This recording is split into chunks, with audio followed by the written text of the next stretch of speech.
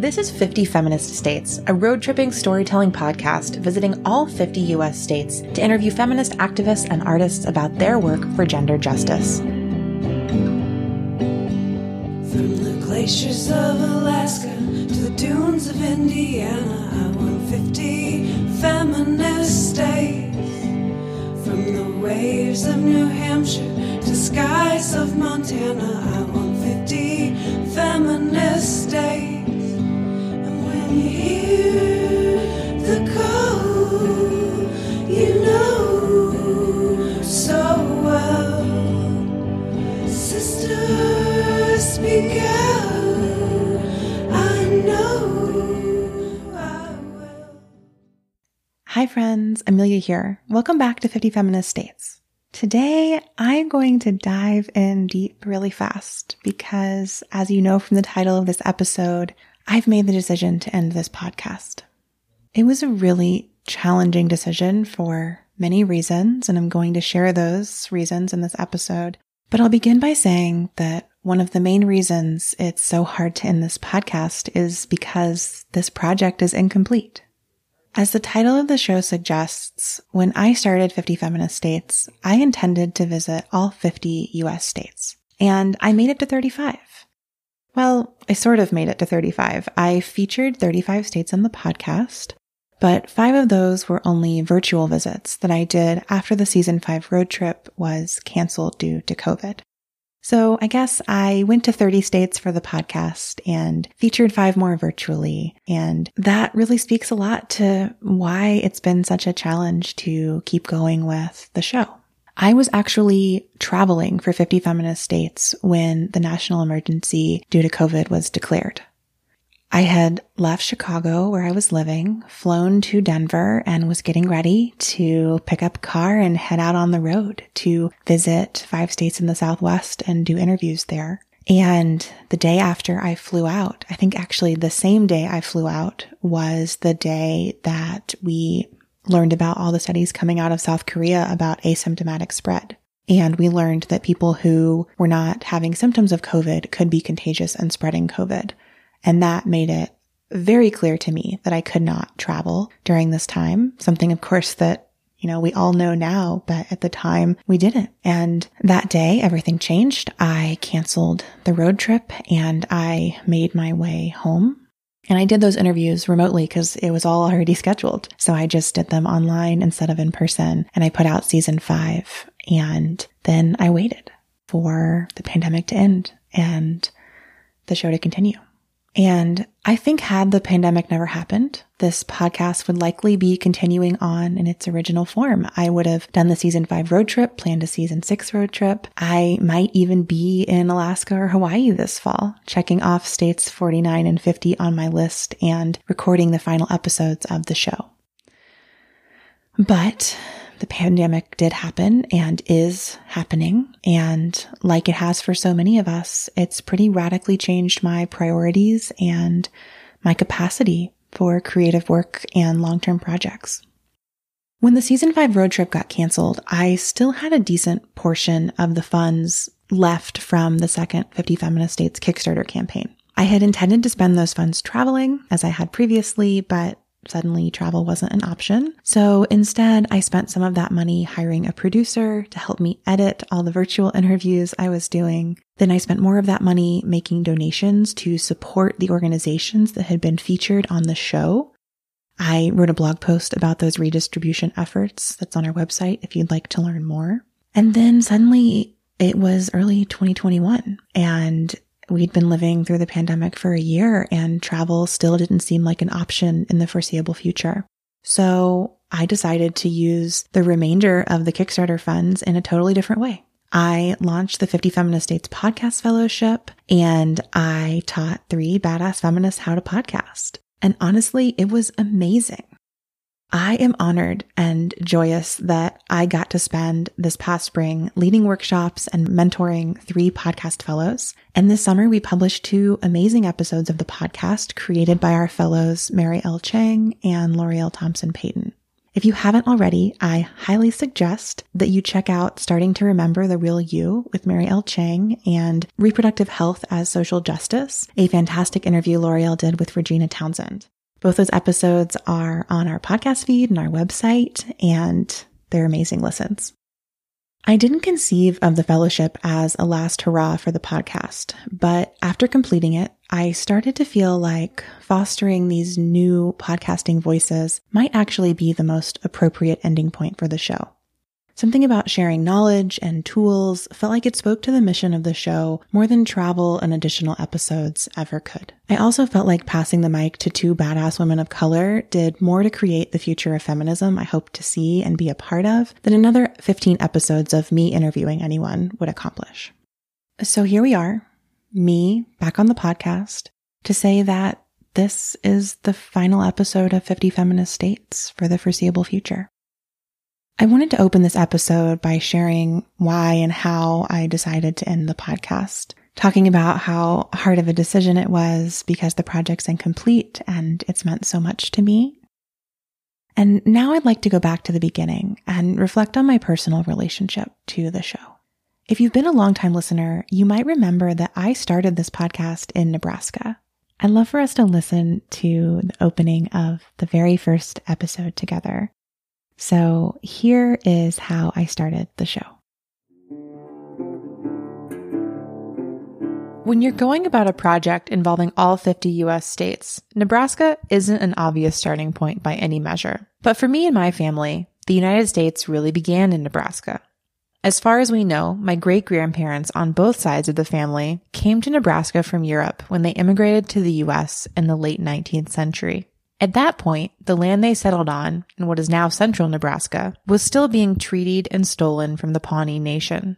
I don't know the exact timeline of events, but my family likely started their farms on land taken from the Pawnee people in 1857, perhaps only a few decades after the Pawnee Reservation was dissolved for the sake of white settlers. I start this podcast about the state of feminism in the 50 U.S. states with an acknowledgement of this colonial history, because it cannot be avoided that the history and the present of the United States is a colonial one. Each of the 50 states that now make up the U.S. were populated by diverse peoples with their own languages, cultures, and technologies that were often eradicated by the U.S. government to form the states we're now familiar with. The U.S. is also still in the business of colonial occupation, maintaining the territories of Puerto Rico, Guam, American Samoa, Northern Mariana Islands, and the U.S. Virgin Islands. All of this is to say that any project that attempts to explore the United States by state has to acknowledge that state boundaries were formed contentiously and most often violently. To get back to Nebraska. In Nebraska today, there are still 5 reservations that serve as homes to the Santee Sioux, Omaha, Ponca, Sac and Fox, and Winnebago tribes. According to the U.S. Census Bureau, their peoples make up an estimated 1.5% of the Nebraska population, which is otherwise 79% white. In terms of feminism, Nebraska, like many of the states in this season, isn't making headlines for its feminist politics, at least not in any positive way. In fact, in 2015, the Institute for Women's Policy Research ranked Nebraska second to last among U.S. states for reproductive rights, which they define as, I'm quoting here, having the ability to decide whether and when to have children. I think this ranking goes back to the fact that in 2010, Nebraska was the first state to implement a 20-week abortion ban, a move that was then replicated by 21 states, a few of which have put in place an 18-week abortion ban. More recently in Nebraska, this year the governor, Pete Ricketts, added a proposal to the Nebraska budget to take Title X federal funding for family planning from clinics in the state that offered or referred abortion services. Ricketts argued, and this quote was splashed all over articles I found about these events, Nebraska is a pro-life state, and the state's budget should reflect those values.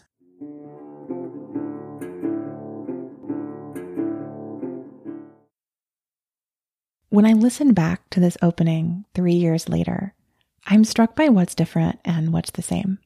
Personally, when I created this show, I was living in Chicago and visiting my family in Nebraska. Now, and a huge surprise to me, I live in Nebraska, and I spend a lot of time with my family here, some of which is spent doing genealogical research to learn more about our history and to unpack how we're complicit in colonialism, as I mentioned in that first episode, and how we can make different choices and impacts here now.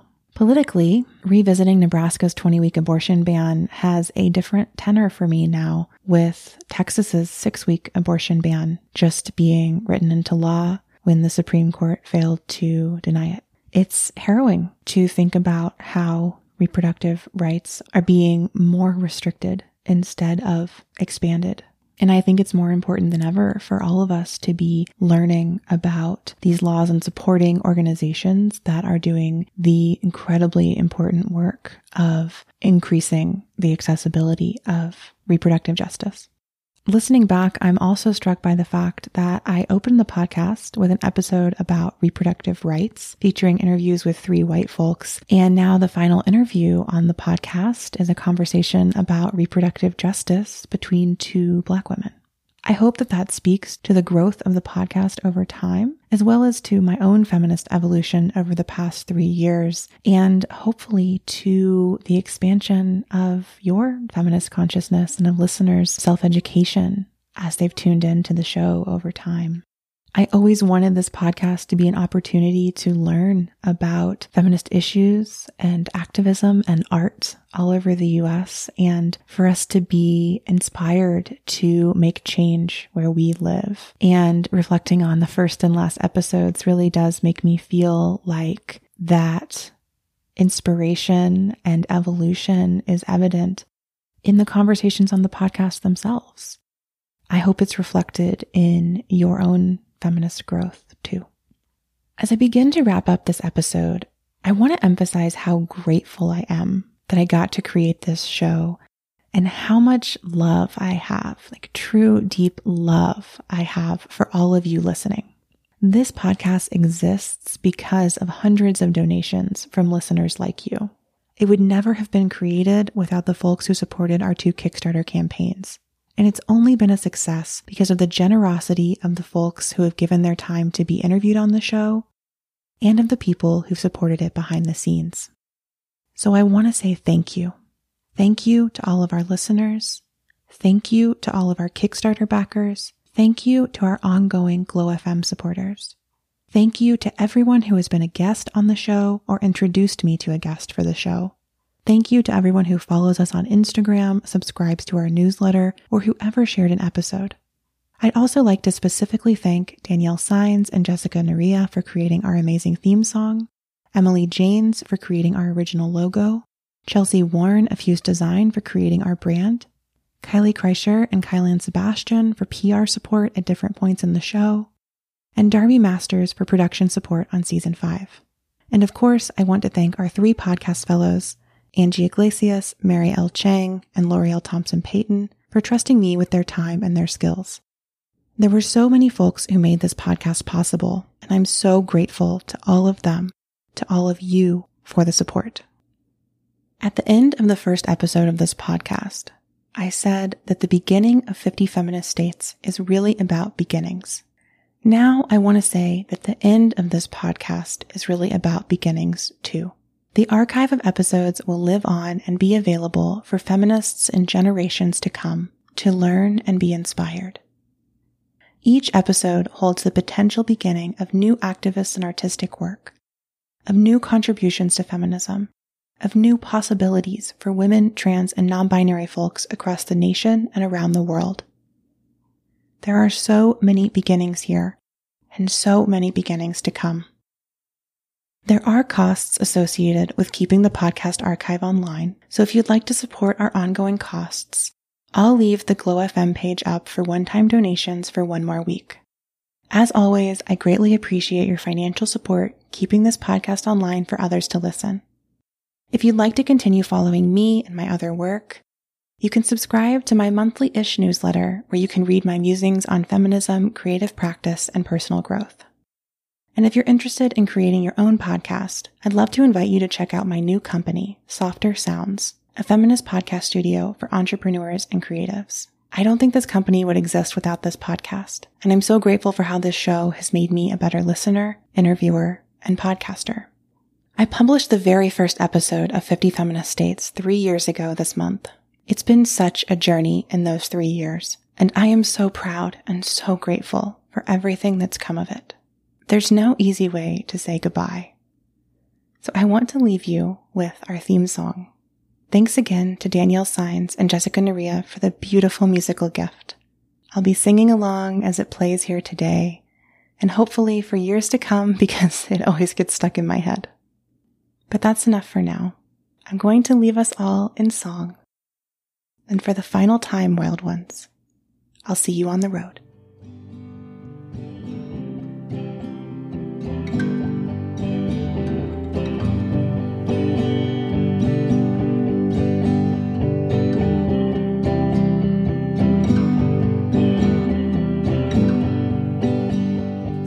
Glaciers of Alaska to the dunes of Indiana, I want 50 feminist states.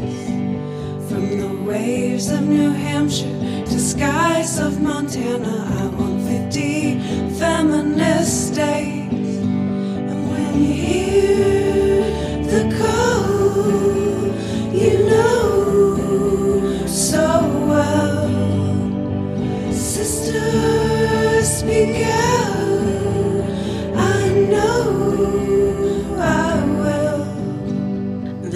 Arcos de Utah, las cavernas de Nuevo México, 50 estados feministas. De las playas de California, los pozos de agua de Texas, 50 estados feministas. From the cliffs of Arizona to the hills of Oklahoma, I want 50 feminist states. From the mountains of West Virginia to the fields of North Dakota, I want 50 feminist states.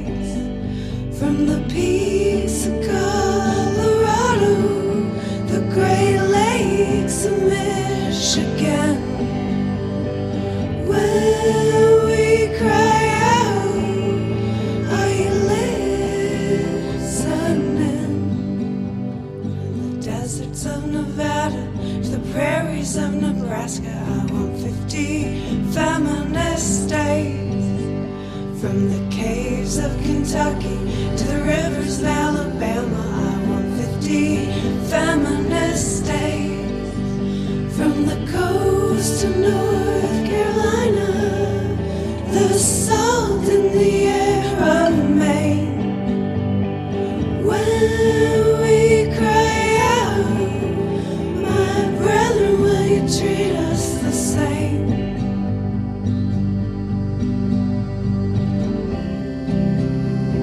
50 estados feministas.